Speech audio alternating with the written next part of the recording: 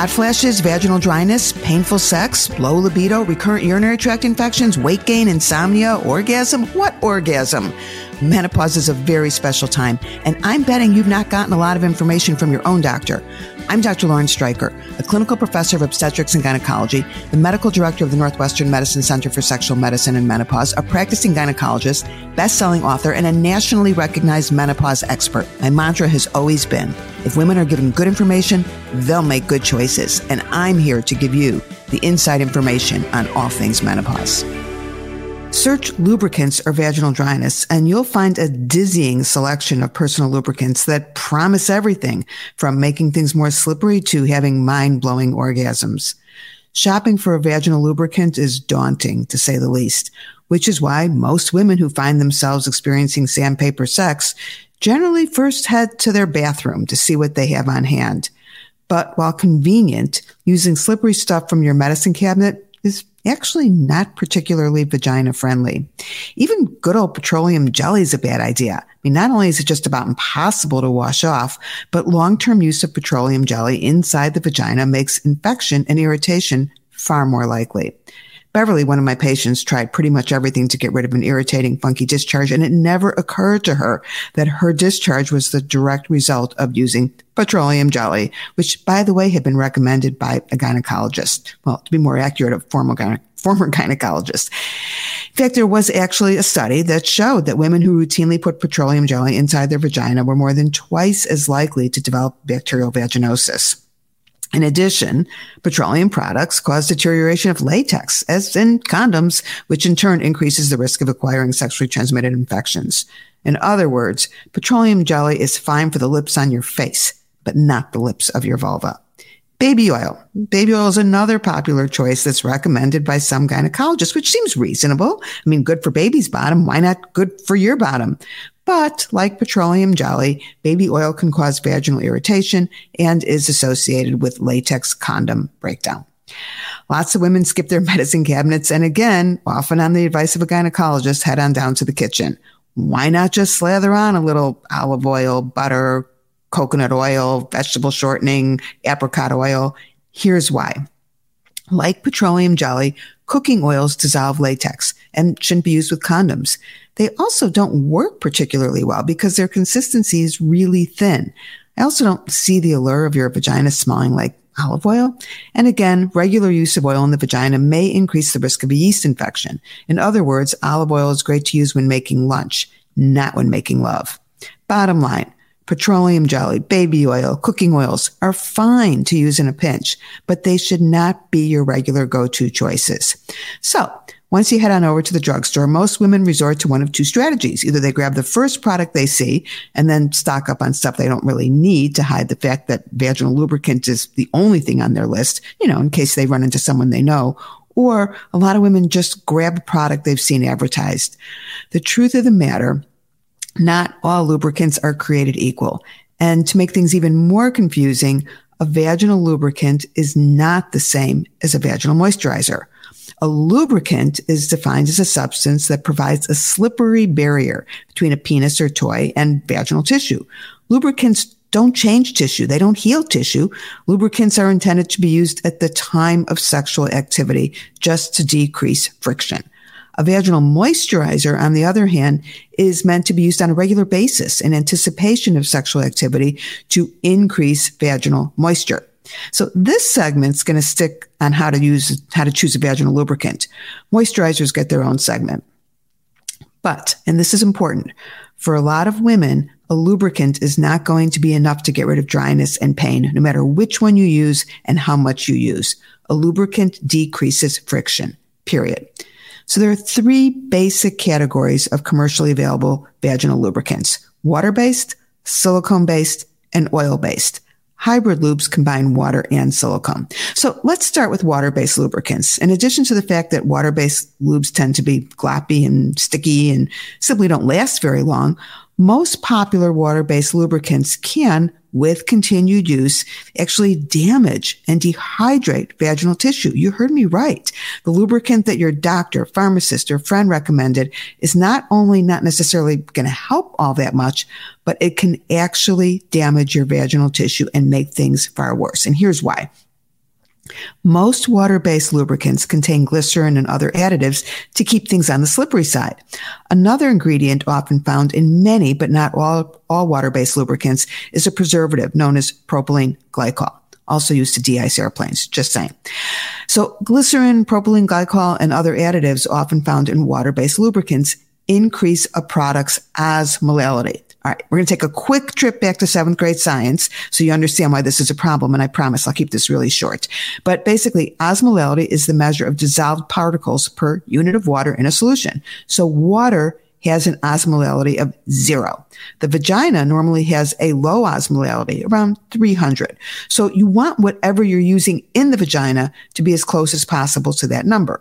So if you put a lubricant with a high osmolality in the vagina, the vaginal cells will push water outside of the vaginal cells in an attempt to maintain a low vaginal osmolality. So lubricants with a high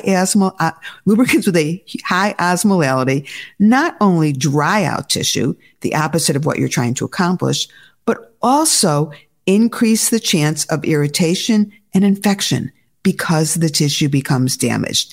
And that's why many women who experience irritation, burning, and itching with regular use of water-based lubricants. Now, the World Health Organization, WHO, recommends that vaginal lubricants should have an osmolality less than 1200. Now, if you're impressed that the WHO cares about dry vaginas, don't be. They don't care. But what they do care about is transmission of sexually transmitted infections. And they have determined that lubricants with a high osmolality increase the likelihood of acquiring HIV because of tissue damage and breakdown, which leaves a convenient entry portal for bacteria and viruses. And it's truly shocking how many of the most popular lubricants have a sky-high osmolality. Now, there are newer lubricants that have a low osmolality, but you need to look for them. And as a sweeping generalization, if a lubricant does not list its osmolality, you can guarantee it's probably off the charts high. Now, a lot of women avoid lubricants with glycerin because they think they will cause a yeast infection, and parabens because they're concerned that they will cause cancer. Neither of those things is true. The reason to avoid water-based lubes with those additives is that along with those additives comes a high osmolality. So I'm not going to list all the good lubes and bad lubes here, but the full list can be found in my book, Slip Sliding Away, Turning Back the Clock on Your Vagina. But just to make the point and keep in mind that ideally a lubricant should have an osmolality lower than 1200 and ideally closer to 300, it's worth mentioning that KY warming jelly has an osmolality of 10,300. Yeah. 10,300. You heard that right. The biggest, most sold, most popular lubricant brand sells a lubricant that's basically toxic to your vagina. Now, again, there are good ones out there, but you just need to look for them. And if a lubricant does not list its osmolality, assume it's really high. The low ones brag about it. Now, the trade-off of using a vagina-friendly, low osmolality water-based lubricant is that although they're not irritating, they're not all that slippery and they may not last very long. Silicone lubricants, on the other hand, are very slippery, really long-lasting, and not irritating. In addition to being far more slippery than a water-based lubricant, silicone lubricants don't have osmolality issues because they don't require the preservatives or other irritating ingredients. Silicone lubricants do not destroy latex, and they are condom compatible. Because they don't break down in water, they're by far the best choice if you like having sex in the sauna, tub, or shower. But by the way, if you are a fan of sex in the shower, silicone lubes on your shower floor, yeah, number one cause of slipping and falling in the shower. Okay, I just made that statistic up. But it can be dangerous, and you don't want to have to explain to the paramedics how you broke your hip in the shower. So the downside to silicone lubricants, other than the perils of slipping in the shower, is that they're generally more expensive. But remember, a little bit goes a long way, and your vagina deserves only the best. Another minor negative is that for those without a flesh and blood penis, silicone lubes have the potential to react with your silicone vaginal toys. Prolonged contact can cause the toy to become gummy or sticky, and in some cases, it can cause the silicone toy covering to swell and become misshapen. Now, this generally doesn't happen with the better silicone toys, and only if it doesn't get washed off. So an easy workaround is to put a condom over your toy to protect it, or just simply wash the toy as soon as you're finished using it. So where do you get silicone lubricants? Well, your local drugstore does carry them, but because of the higher price point, they may not have a huge selection. The internet, of course, is a great way to find a selection of silicone lubes, but just be sure to specify silicone vaginal lubricants in your search, or you're likely to come up with products meant for your carburetor. And for the really thrifty shopper, there are a number of other uses for your silicone lube that has nothing to do with your genitals. Yeah, you can even use a dab of silicone lubricant on your hair to make it smooth and shiny. Yet it turns out the silicone product that you put in your hair is identical to the stuff that is manufactured to use as a vaginal lubricant. But don't use an item intended for your hair in your vagina because the hair products also have perfumes, which can be irritating. I'm not going to spend a lot of time on oil-based lubricants. They're not condom compatible. They're oily. Some women like them because they say that they feel more like the real deal, but most of my patients are not fans. What about flavored lubricants? Well, there are three reasons why you might buy a flavored lubricant.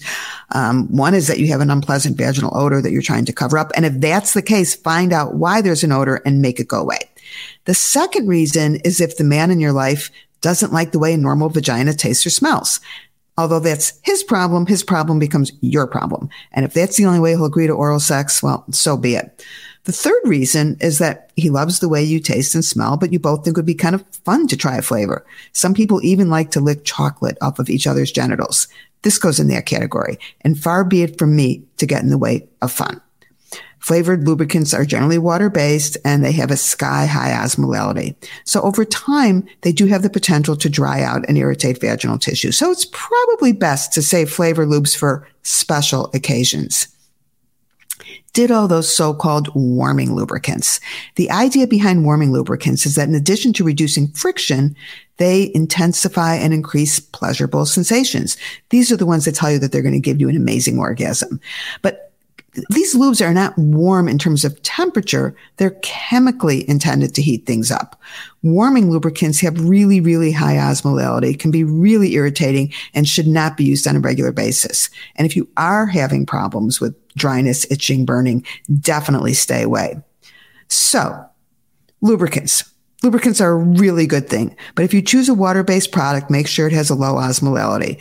But most of my patients tell me that a good silicone lube makes all the difference in the world. So splurge. Trust me, if you spring for the good lubricant, your vagina, your partner, and even your hair will thank you. I'm Dr. Lauren Streicher, and thank you for joining me.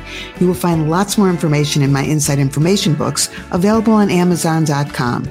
And follow Francie as she navigates her way through vaginal dryness, hot flashes, and pretty much every menopausal symptom you can think of.